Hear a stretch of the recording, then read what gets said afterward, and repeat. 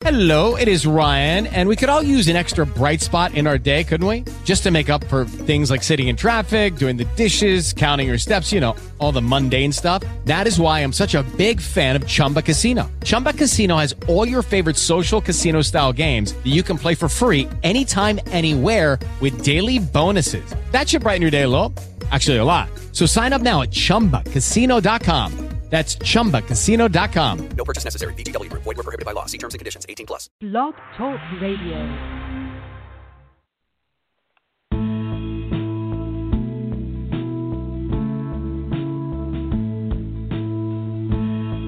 Good morning. Thank you for joining us on Three Women, Three Ways. We are the show that tackles some tough topics sometimes, and sometimes encouraging topics. And I'm thinking that today's show is going to be more encouraging than tough, that's for sure. We have with us Dr. Paula King. And Paula, is it okay if I call you Paula, or would you prefer to be Dr. Sure. King? No, okay, that's great. fine. Thank you. Thank you.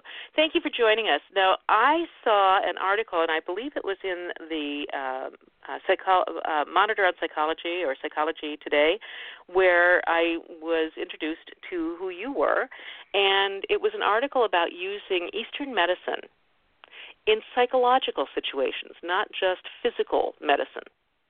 And that fascinated me, and I tracked you down, and here we are.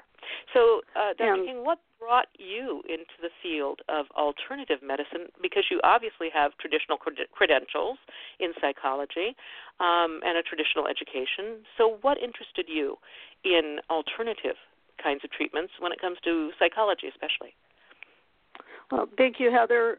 It's great to be on your show.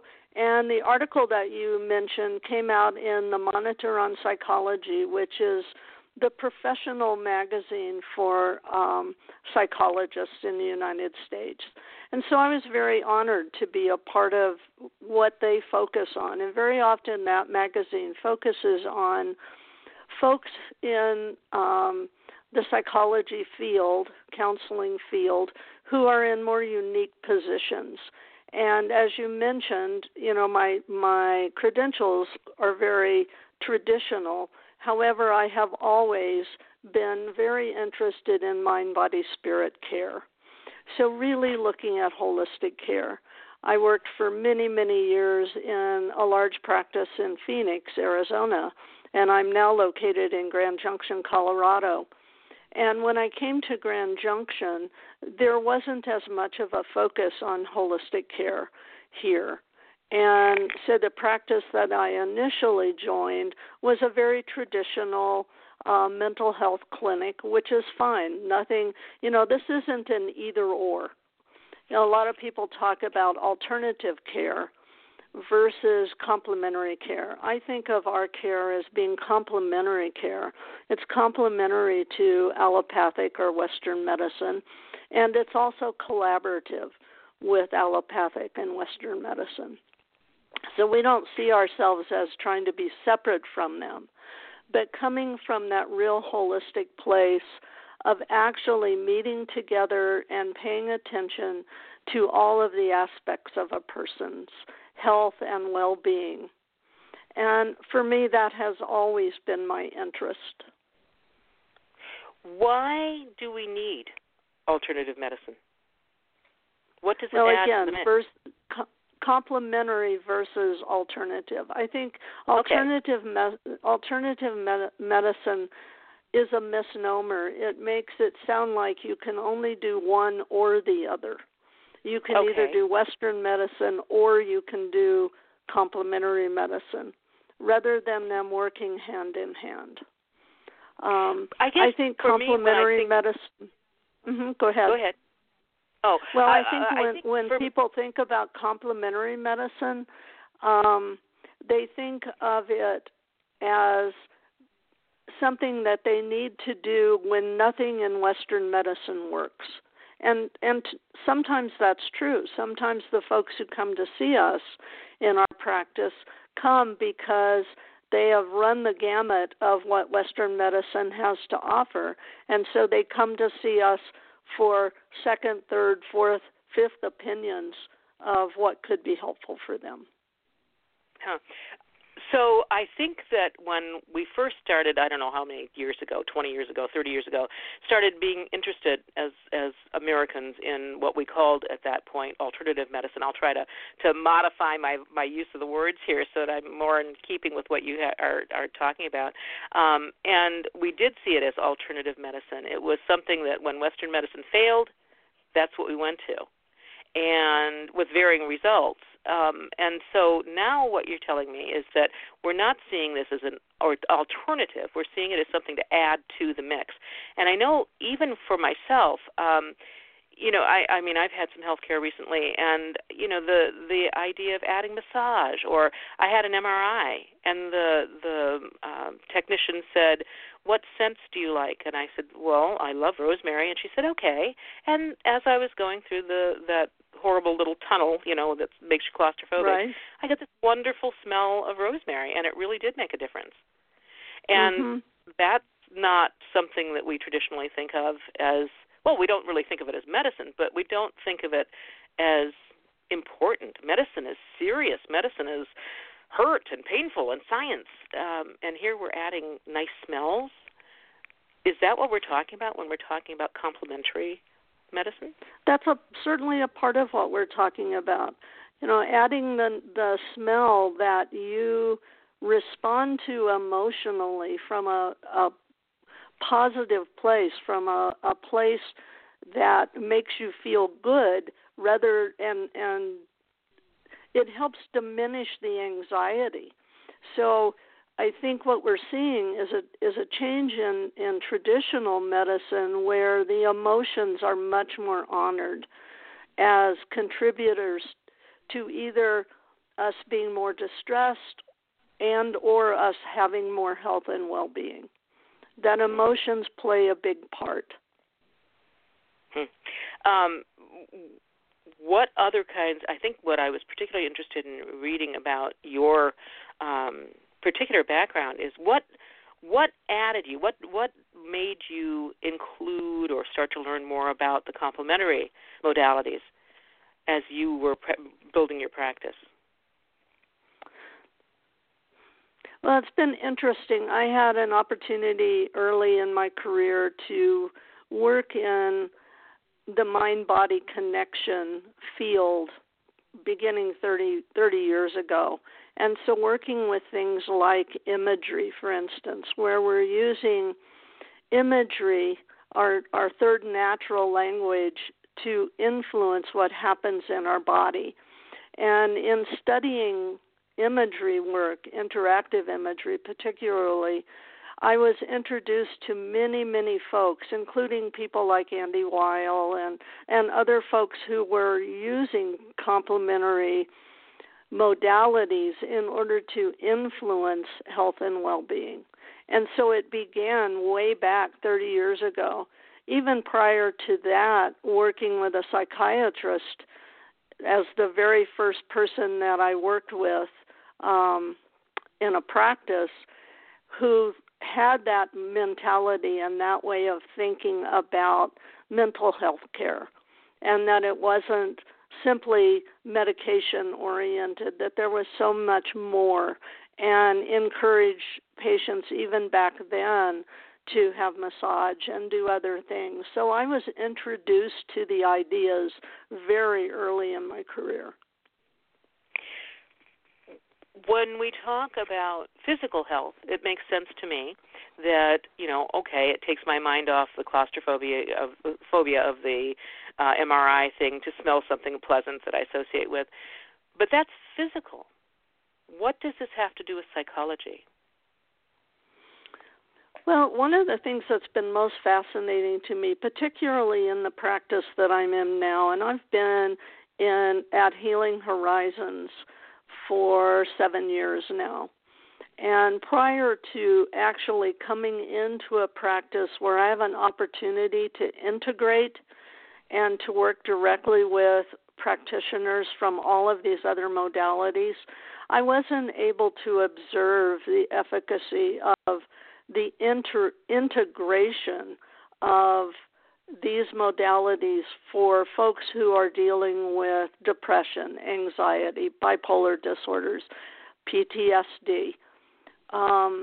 When I am able to convince, often, the folks that I see to include acupuncture, homeopathy, massage, looking at nutrition, as well as the modalities that I bring, which is talk therapy, imagery work, biofeedback, any number of modalities that I bring to the table, I see people getting better faster and staying well when they stay involved with the practices that they learn in our setting. Okay. Give me an example. If I'm coming to you, for example, we were talking off air about so many women, especially women who have experienced domestic violence or intimate partner violence, suffer from PTSD and they don't even know it. It hasn't been diagnosed because we tend to think of PTSD as something for war veterans. And a woman comes to you, she's suffering from something, and maybe you suspect that it's PTSD. First of all, how would you diagnose that? And then how would you approach her talking about a treatment plan that would include the complementary medicines? Okay. PTSD is a cluster of symptoms that often includes depression and anxiety, startle responses, a change in personality, a person more withdrawn, includes that feeling of just not being safe in the world is often described, being fearful. Just generalized fear can be a part of that. And so when a person comes in to see me, I do a pretty thorough intake with them, and one of the issues that I often talk about with them is just getting a history of any kind of trauma in their life. And sometimes women, particularly who have experienced domestic violence, do not bring that up right away. It's not something that they come in and talk about right away. Usually they will come in because they're either depressed or anxiety or feeling anxious. Those are the two primary reasons that they will show up in my office. And it's only after developing more of a relationship with someone that they often then feel safe enough to really talk about the domestic violence. It's a scary thing to talk about. And so to me, one of the most important parts of what I do in the beginning with anyone is develop that trusting relationship with them. And that happens by meeting them where they are, listening, working with them with the issues that they bring in. And then over some shorter period of time, usually the domestic violence will come up. And then specific work for PTSD can include like EMDR, which some people may have heard about, the eye movement desensitization and reprocessing, and I can do EMDR. Oftentimes doing dialectical behavioral therapy, and we can talk a little bit more about that. It's about meaning and purpose as well as behavioral approaches to making changes in your life in terms of beliefs and attitudes. Emotional freedom technique, which you may have heard about, the EFT tapping, can be helpful for folks suffering from PTSD. And then in addition to that, I will begin exploring with them how their symptoms are affecting them physically. Very often there's some kind of physical issue that is coming along with. It can be irritable bowel syndrome for some women. It can be heart palpitations. Some women hide behind a lot of weight gain as a way of not interacting with the world fully. other kinds of disease processes we can see in women who have suffered domestic violence. And so I'll begin to focus with them on how the experiences, the traumatic experiences that they've had are showing up in their physical body. And at that point, if I can get some buy-in from them that, yes, there is a physical component or more than one physical component to what's going on, then I can begin to encourage them to move out into the other modalities in our office. And things, very often women will then join our 3-month wellness programs. We actually create a very specific individualized wellness program for someone who wants to. So that's kind of the process. Does that answer that question, Heather? Well, kind of. Do you find resistance to people? I mean, are there people out there who really think that traditional medicine is the only approach, or are most people open to a complementary approach? I would say that folks who come into our office, into our clinic, have some openness generally because they show up in our clinic. Just in general across the board, I think there's still some resistance to the mind-body connection, and or there's just not an understanding or an education about it for some folks. So sometimes it's a matter of educating people. And we do that. I mean, we offer any number of seminars and workshops as a part of our clinic to help people understand much more how effective the integration of working mind-body can be for them.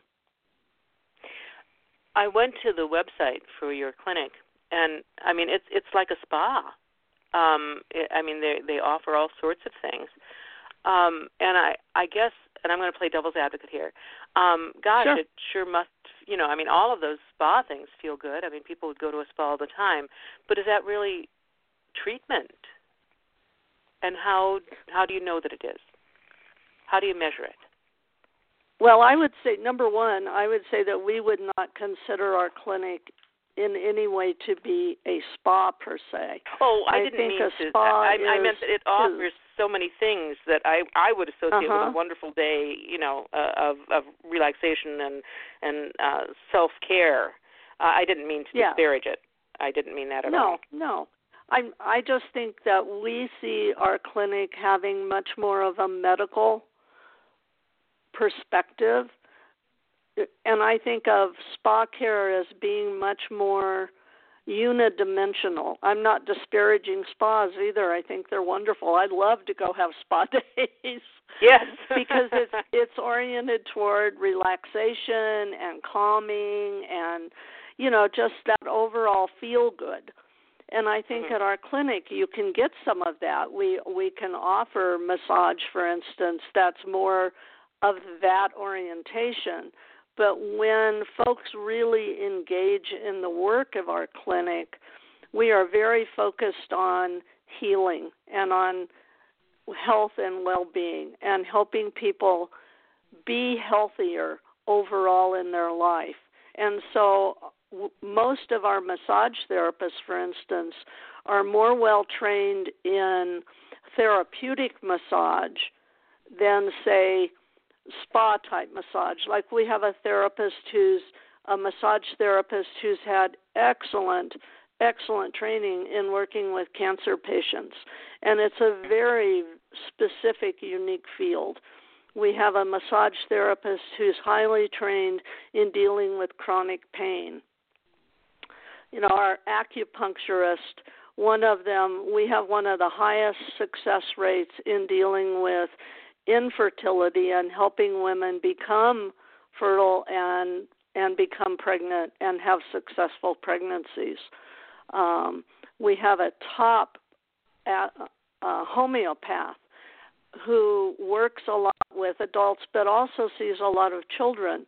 And he's running a 5-week seminar now for families so that parents can come and learn how to use homeopathy to help their families be healthier. He just worked with a young child the other day who came in with a pretty severe ear infection and was able to come to the remedy, and the child, was able to heal from the ear infection.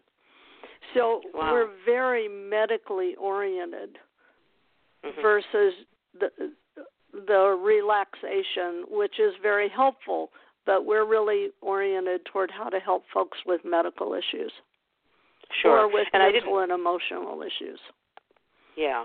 I just meant that when I go to the doctor's office, I don't usually associate it, with massage or whatever. Although I have to say that, I mentioned off air that I'm going through some medical stuff right now, and I noticed that in my treatment plan long term, they've got massage, they've got all sorts of things in there.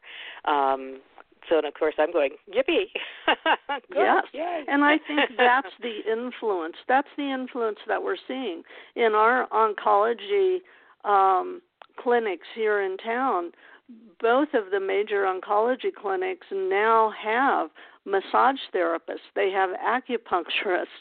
They have folks who are, again, coming from the medical perspective that what happens in the mind and the body is directly connected, and we can influence our health through using these other modalities. So I think it's very exciting.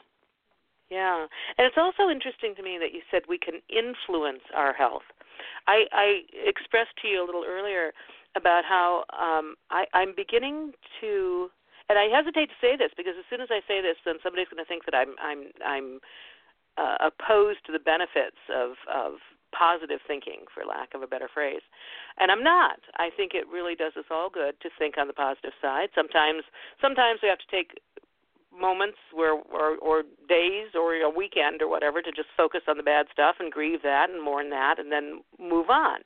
I certainly am not an advocate of just sinking into your sorrow. But I do feel that we almost have a tyranny of positive thinking, where I had a friend who worked in a hospice, and she quit after a couple of years and said that it had been too difficult. And I said, I imagine it is, being around people who are dying. And she said, it's not just the difficulty of being around people who are dying. It's the difficulty of seeing them blame themselves for dying, that somehow they didn't right, they didn't think right, they didn't have the right positive thoughts. And it seems to me that we have evolved into that we hold other people so accountable that, and to me it's almost a way of blaming the victim. Last I checked, no matter how positive we are, no matter how nice, no matter how wonderful, we're all going to die, right? I mean, yes. That's just a given. Why, and is this just my perception, but it seems to me we almost live in a culture where if something bad happens to you, it's your own fault. You didn't do something right. Or, is that just my perception, or do you see that with patients?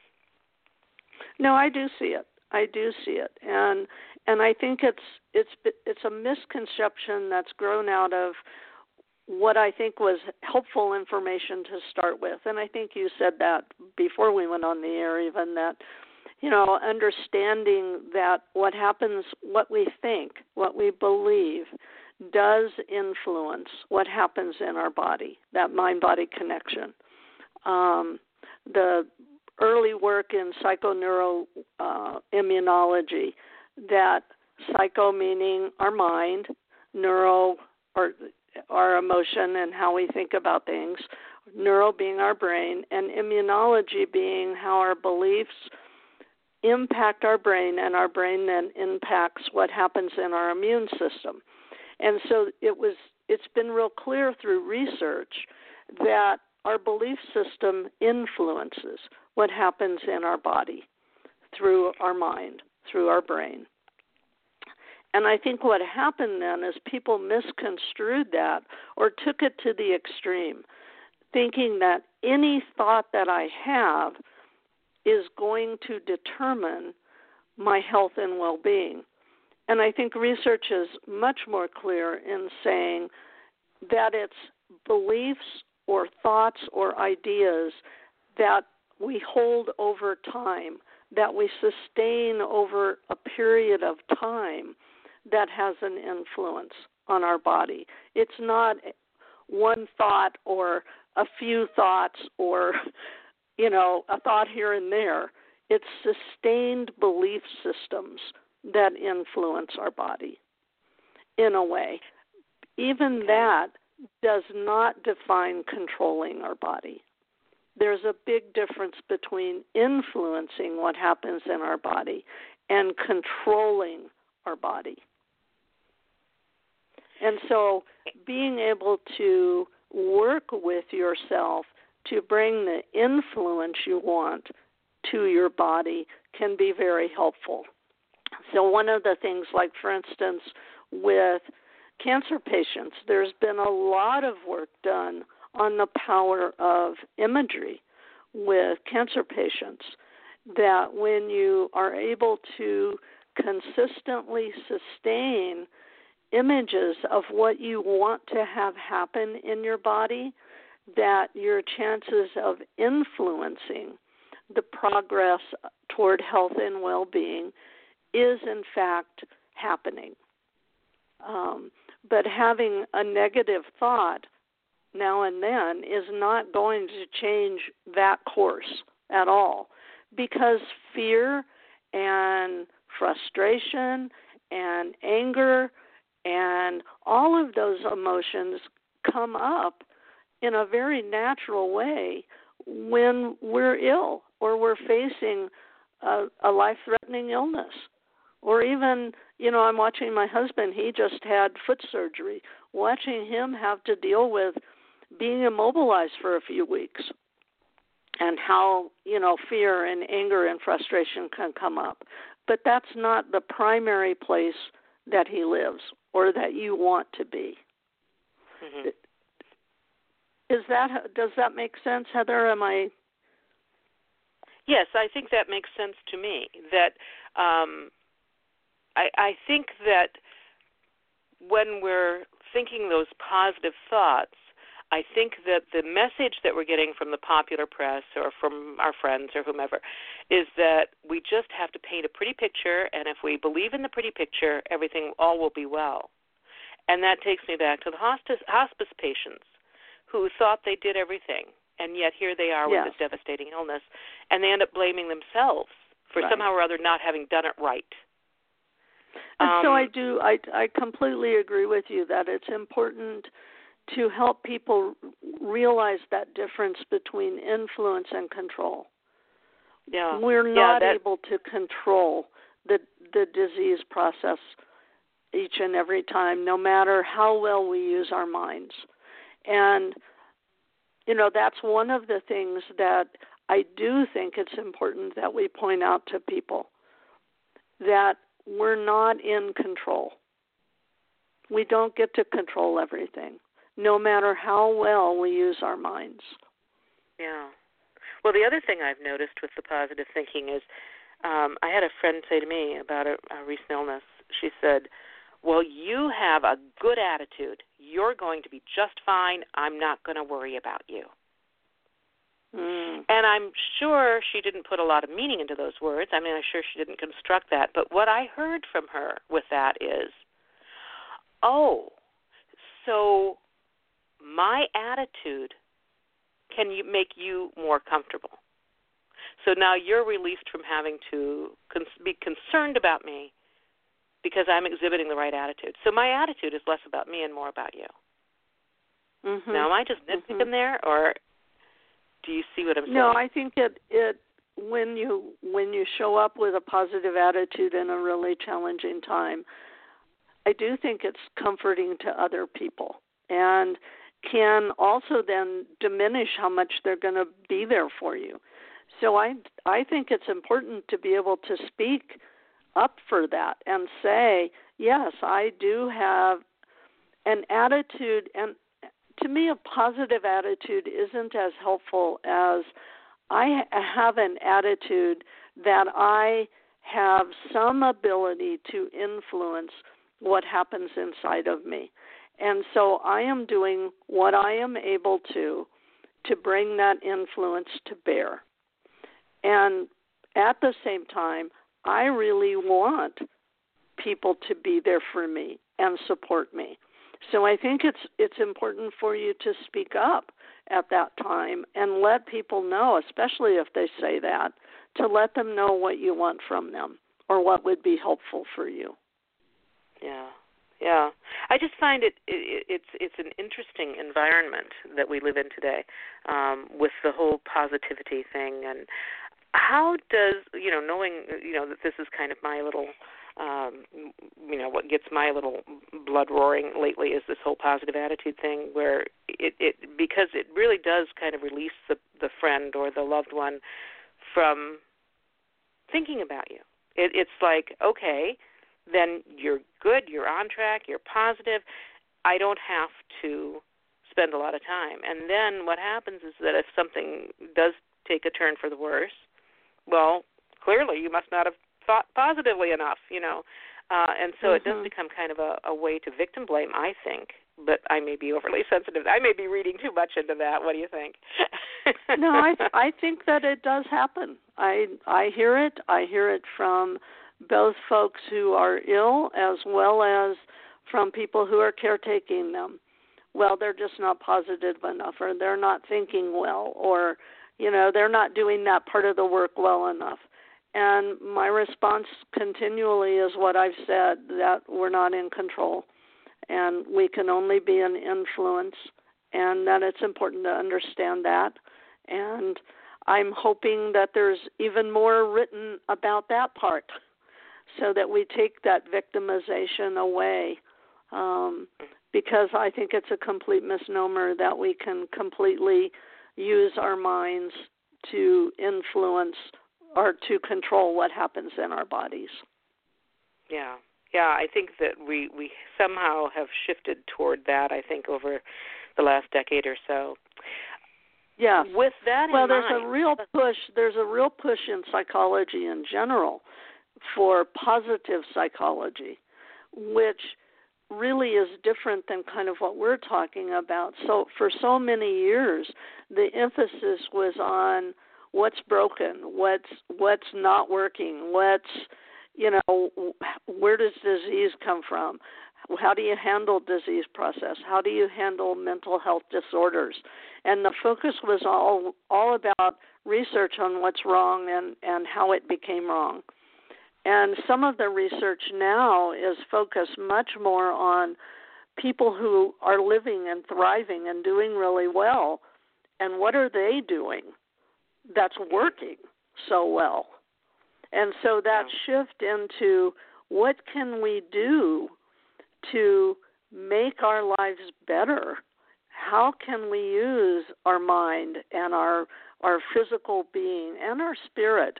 In the last number of years, there's been more focus on the spiritual side, not necessarily religion so much as it can be about religion, but when I speak about the spiritual piece, I'm really speaking about our sense of meaning and purpose in life and where that derives from.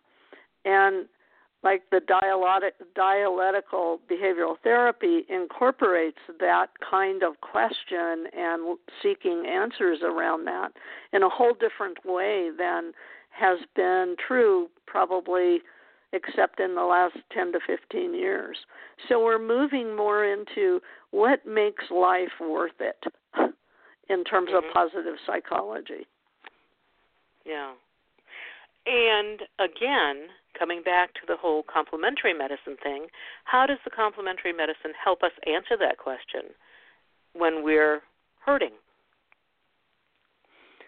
Well, I can't speak about complementary medicine per se, just in a general way. I could speak to that question much more in our particular clinic.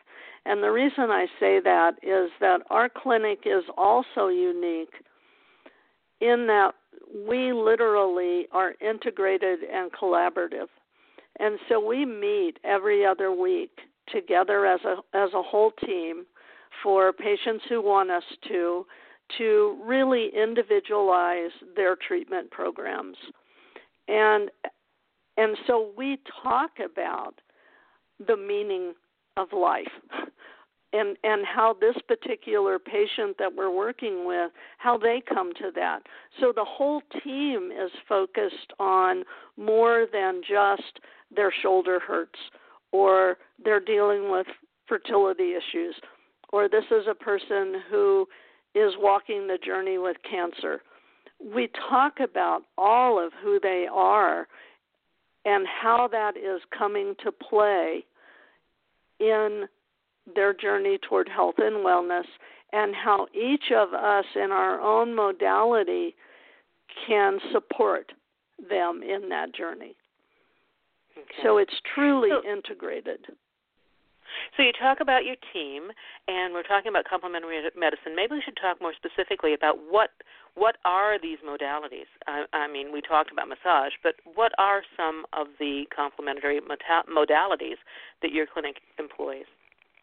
Okay, we have acupuncturists. We have 3 different acupuncturists, 2 women and a man. We have 2 folks who really know nutrition well, who work with nutrition, along with one of them's a massage therapist, excuse me, and another one is an acupuncturist. We have a chiropractor in the practice. We have an esthetician who also does reflexology and aromatherapy. We have a cranial, pardon me? What, I guess I don't know. What is an esthetician? An esthetician is a person who does facials, and like, for instance, for us, she doesn't just do a regular facial. We do what's called an FRA, which is a facial rejuvenation acupuncture. So she does some regular facial work, and then one of the acupuncturists comes in and then does acupuncture for the face, which increases collagen and can work with acne and other things. And she also then is well trained in reflexology. Let's see, and we have, as I said, a classically trained homeopath. Again, can you define that a little bit more for me? Homeopathy has been around for hundreds of years, and it is defined as like cures like. And homeopathy was developed by a physician, and he developed it by taking substances, animal, mineral, or plant substances, and diluting them down, and then giving that substance to a healthy person who had no symptoms, and then watching to see what symptoms would develop as a result of getting that particular substance. And then when a person came into his office who exhibited those symptoms, he would give them that substance, and it would heal those symptoms. So like cures like. And it's an extremely well-researched, like I said, modality, and it has been around a long time. You can buy homeopathic remedies in any of the health food stores almost. But what I see that's particularly beneficial with someone like our classically trained homeopath is that he looks so deeply into all aspects, all facets of a person, and he's able to develop a remedy very specifically designed for them and for their particular issues, whether it's depression or an ear infection. Okay. So wow, I guess I was a little naive and didn't realize the extent of these different treatments.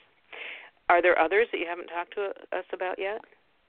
Well, and I'm learning every day. That's the other part of what I love about being in this particular clinic. We do little seminars for each other at our staff meetings each month, and I am learning so much about every one of the modalities in our office. It's just astounding. We also have a person who does craniosacral work, and I'm not as facile in speaking about that. It's working with the bones and very gentle movements of that. But that's not an area that I feel real competent to try to describe. Sure. Let's see. I think those are the primary ones. Okay. Our acupuncturists work with many different issues or problems that people would bring in. Mm-hmm. I've certainly heard about acupuncture, but some of these others I really had not heard about. So thank you for explaining those to me.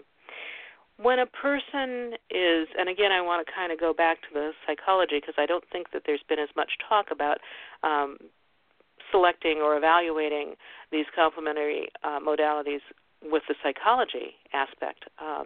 So I'm really kind of interested in learning more about that.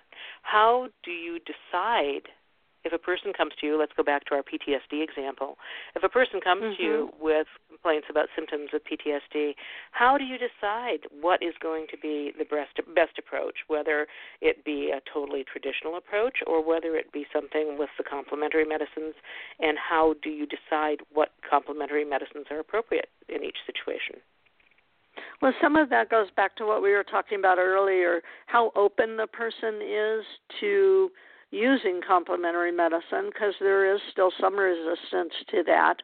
And very often, if they are willing to use complementary medicine, they're more willing to use something that's more familiar to start with, like either massage or acupuncture.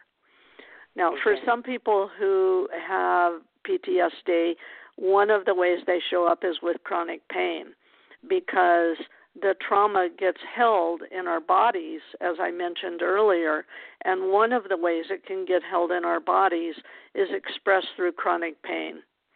And so that usually is a pretty easy referral, especially to massage and or to acupuncture. Depending on what other physical symptoms might be showing up, then I can convince them that seeing the massage therapist, for instance, who works a lot with chronic pain but very specific, like hip pain, or I might refer them for reflexology if they're open to that, because reflexology can be more, it's relaxing and helpful in and of itself, but it's very diagnostic. And so if I'm not sure where things are showing up in their body internally, like in their organs and things, then reflexology can help pinpoint. And then that can be a good referral to acupuncture. It also helps me work with them with things like imagery or specific work with EMDR, the eye movement piece that we talked about. Or it can help me encourage them. Sometimes we encourage folks to go back into Western medicine too. One of my colleagues just had a patient, the acupuncturist just had a patient that she was concerned about their liver function because of what she was seeing from the Chinese medicine perspective, sent him off back to his physician, sent him to the ER, and he's now on dialysis, and it hadn't been picked up before. Wow. So, we work collaboratively with folks in Western medicine. We get a lot of referrals from physicians in town. They're one of our most prime referral sources. And then we do collaborate with them. We talk to them. We have a doctor's dinner about every 6 months where we bring physicians in and help them understand what we do and develop collaborative relationships with physicians in town. That's a very important part of what we do. We work with the oncology departments and the oncology practices in town. All of the oncologists will refer folks over to us to do the complementary side of medicine. What about the cost of this? How does it compare to regular Western medicine? Is it covered by insurance? I know in reading from your website that your services are covered, but what about other services? There are a few insurance companies who do cover some of the other complementary care. Acupuncture and chiropractic are the two most common that can get covered. The others not so. And I take very little insurance, frankly, in my practice now. Most everyone comes in and it's a fee-for-service kind of situation. Mm-hmm. It just depends on what insurance they have. The insurance companies have changed quite dramatically in the last few years. So it just depends on what insurance they have and what kind of coverage they have, that we may or may not be able to use their insurance. Yeah. I rue the whole insurance industry right now. It's just a nightmare for those people who are going through. I can't imagine being a young physician, being pushing 30 and being a couple $100,000 in debt and entering in the world where insurance companies are making the money and not you. I don't understand how anybody would be motivated to become a physician, quite frankly. Yeah, I think it's a challenge. That might make another really good show for you, because I do think it's a challenge for everyone. It's a challenge for the practitioners, and it's a challenge for all of us as consumers. I'm on both sides of it. As a practitioner who takes in some insurance, and as a consumer who wants to be able to use my insurance, but also understands what it's like on the other side and how insurance companies limit what they will reimburse and what they will reimburse for. There's all kinds of issues around that whole piece of being in practice. That could be a whole different show. Yeah, absolutely. Well, and I think that I also have had family members in the healthcare industry, and so I have an empathy, for what's going on right now. And quite frankly, I am gobsmacked by how knowledgeable my physician's office is, and no, we can't do this test until 2 weeks after that test because your insurance won't pay until 2 weeks later. I mean, how do they keep track of all this stuff? I mean, all these niggly little rules, and I'm in awe that not only do they have to know medicine, but they have to know this. It just really is stunning to me. And that is so much more daunting for physicians than it is, say, for me as a psychologist. It's less daunting for me, but there's still so many rules and so many people looking over your shoulder and, trying to define what you can and can't do when it comes to insurance. And so for me as a professional, I have really limited how much insurance, what companies I will take, and how much insurance I will take. Yeah, and that's a shame because, isn't the whole name of the game is to try to help people be healthy and, from a sociological standpoint as well as an individual standpoint, the healthier we are as a community, the better off we are as a community.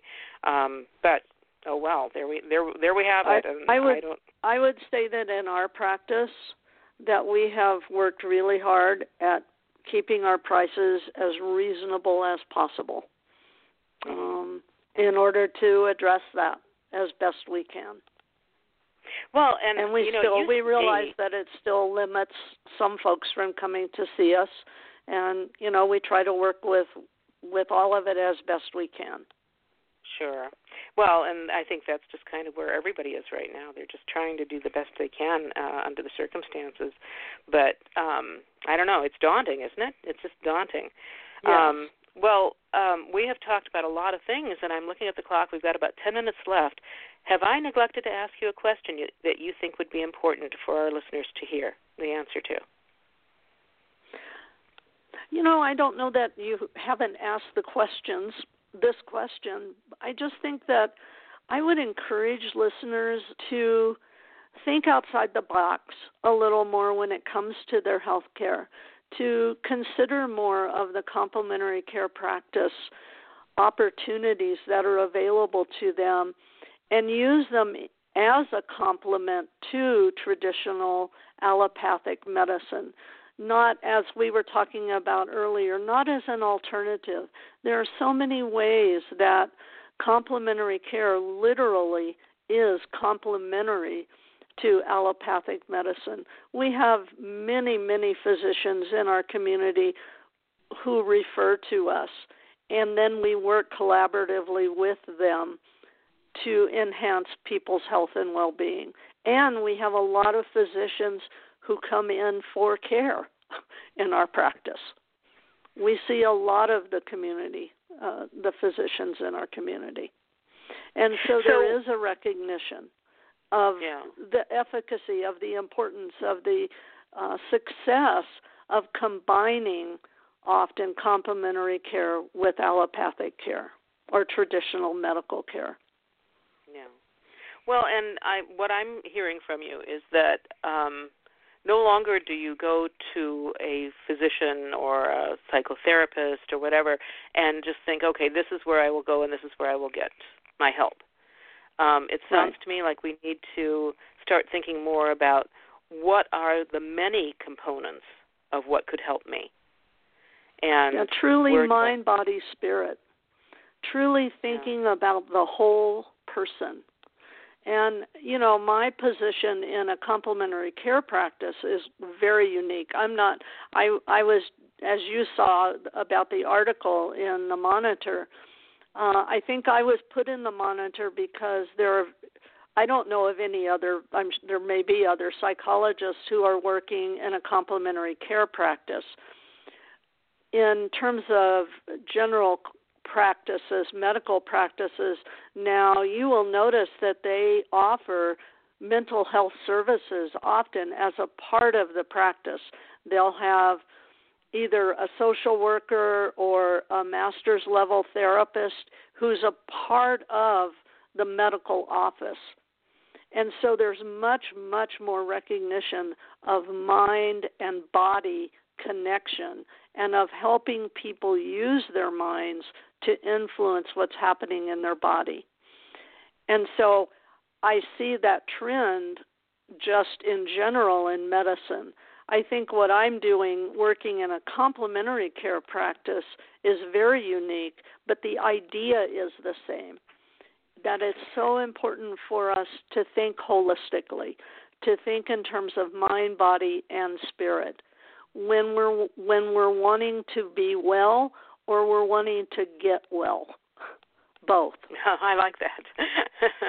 And I think that one of the questions that remains for me is, again, going back to the whole psychology thing, are we finding mainstream psychologists who are open to these complementary modalities?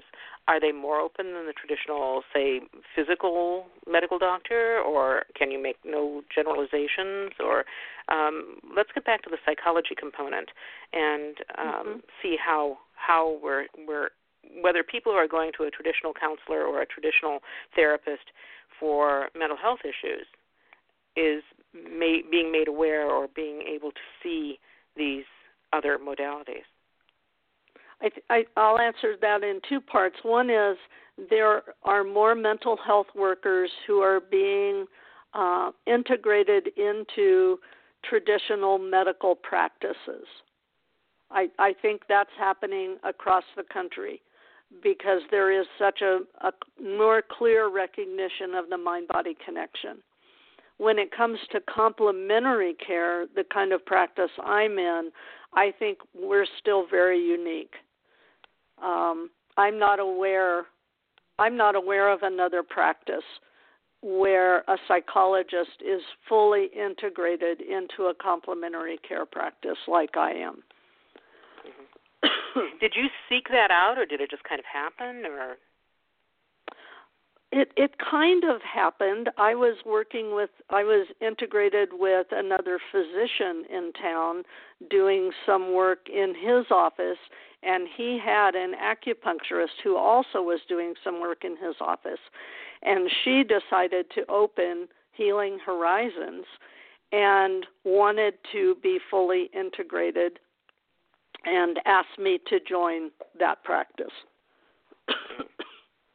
And so how long have you been in that practice? I've been in that practice 7 years now. Yeah. If you could think of one thing to change about either the perception of complementary health care or the way that it's being integrated, what would it be? One thing I would change, I would just encourage people to be more open to the benefits of complementary care, to the benefits of acupuncture and massage integrated with one another. And I would hope other people who might be listening would think about starting a clinic like we have. Yeah. If people want to learn more about this, about alternative medicine, about complementary care, if they wanted to learn more, is there a particular website? Could they go to your website? Where would they go? Certainly they could come to our website, to just Google Healing Horizons in Grand Junction, and you will find us.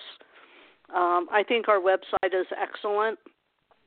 I'm not sure that there's another practice doing exactly what we're doing. So they could always be in touch with us. We would be happy to talk with them. Oh, okay, that's good to know. So either myself or Dr. April Schulte Barclay, who is the actual owner of Healing Horizons. Okay. And when we are talking about long-term care, it seems to me we've been talking a little bit about, maybe not so much crisis care, but more of a particular problem and that you're going to seek help for. But we also talked about a pattern when we were talking about the positive thinking. We were talking about a lifestyle of this. Is there complementary treatment for maintaining good health? Absolutely. Our wellness programs that we offer, we have folks who come in on a periodic basis to just have that experience, kind of the tune-up, if you will. And with things like acupuncture, some folks come on a regular basis because it helps maintain their overall health and well-being. I have folks who will come to see me. I am also a certified life coach, and through the Hudson Institute. And so I'll have folks who come in to see me periodically over a long period of time, kind of for that tune-up of, okay, what can I do to just improve my life at this point? What's not working? Where am I stuck? But it's not like psychotherapy. It's much more coaching, life coaching. Psychotherapy is much more about healing wounds, healing things that have happened that's older or even new, but it's about woundedness. And life coaching is much more about how do I take what I have and move to the next level. So very often my work transforms from psychotherapy into coaching over time, depending on the person. Yeah. Did that answer your question? It does. It really does. When we're talking about these complementary care, and I want to go back again to, some of the psychic damage that we experience just through living our lives. When is a time to start seeking kind of maintenance care for yourself? Okay, ask that again. I'm not sure I quite understood the question. Okay. I guess what I'm saying is, when do we go? Do we wait until there's a problem? Do we wait until, we're facing a real health issue? Or is it the kind of thing where you can just call up and say, you know what, I think I need to figure out where I'm at, whether I need to make adjustments in my life. Where do we start reaching out? Boy, I have to say, Heather, I see people in every one of those possibilities who come in to see me. Some folks come in because they've hit a crisis point and it's like I can no longer put off whatever I've been putting off. Some people come in and say, I'm just feeling a little stuck in my life. There's nothing major, but I'm having a hard time seeing the forest for the trees, that kind of idea.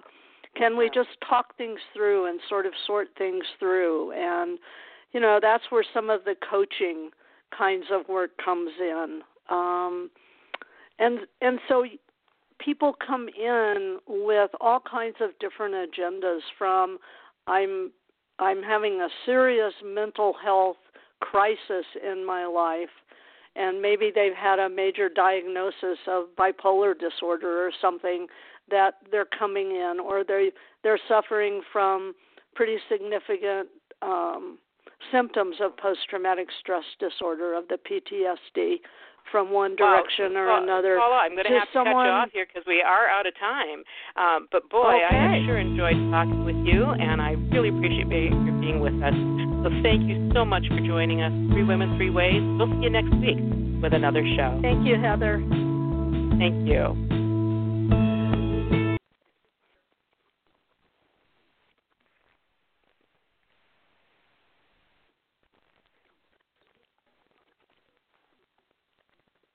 Hello, it is Ryan, and I was on a flight the other day playing one of my favorite social spin slot games on ChumbaCasino.com. I looked over at the person sitting next to me, and you know what they were doing?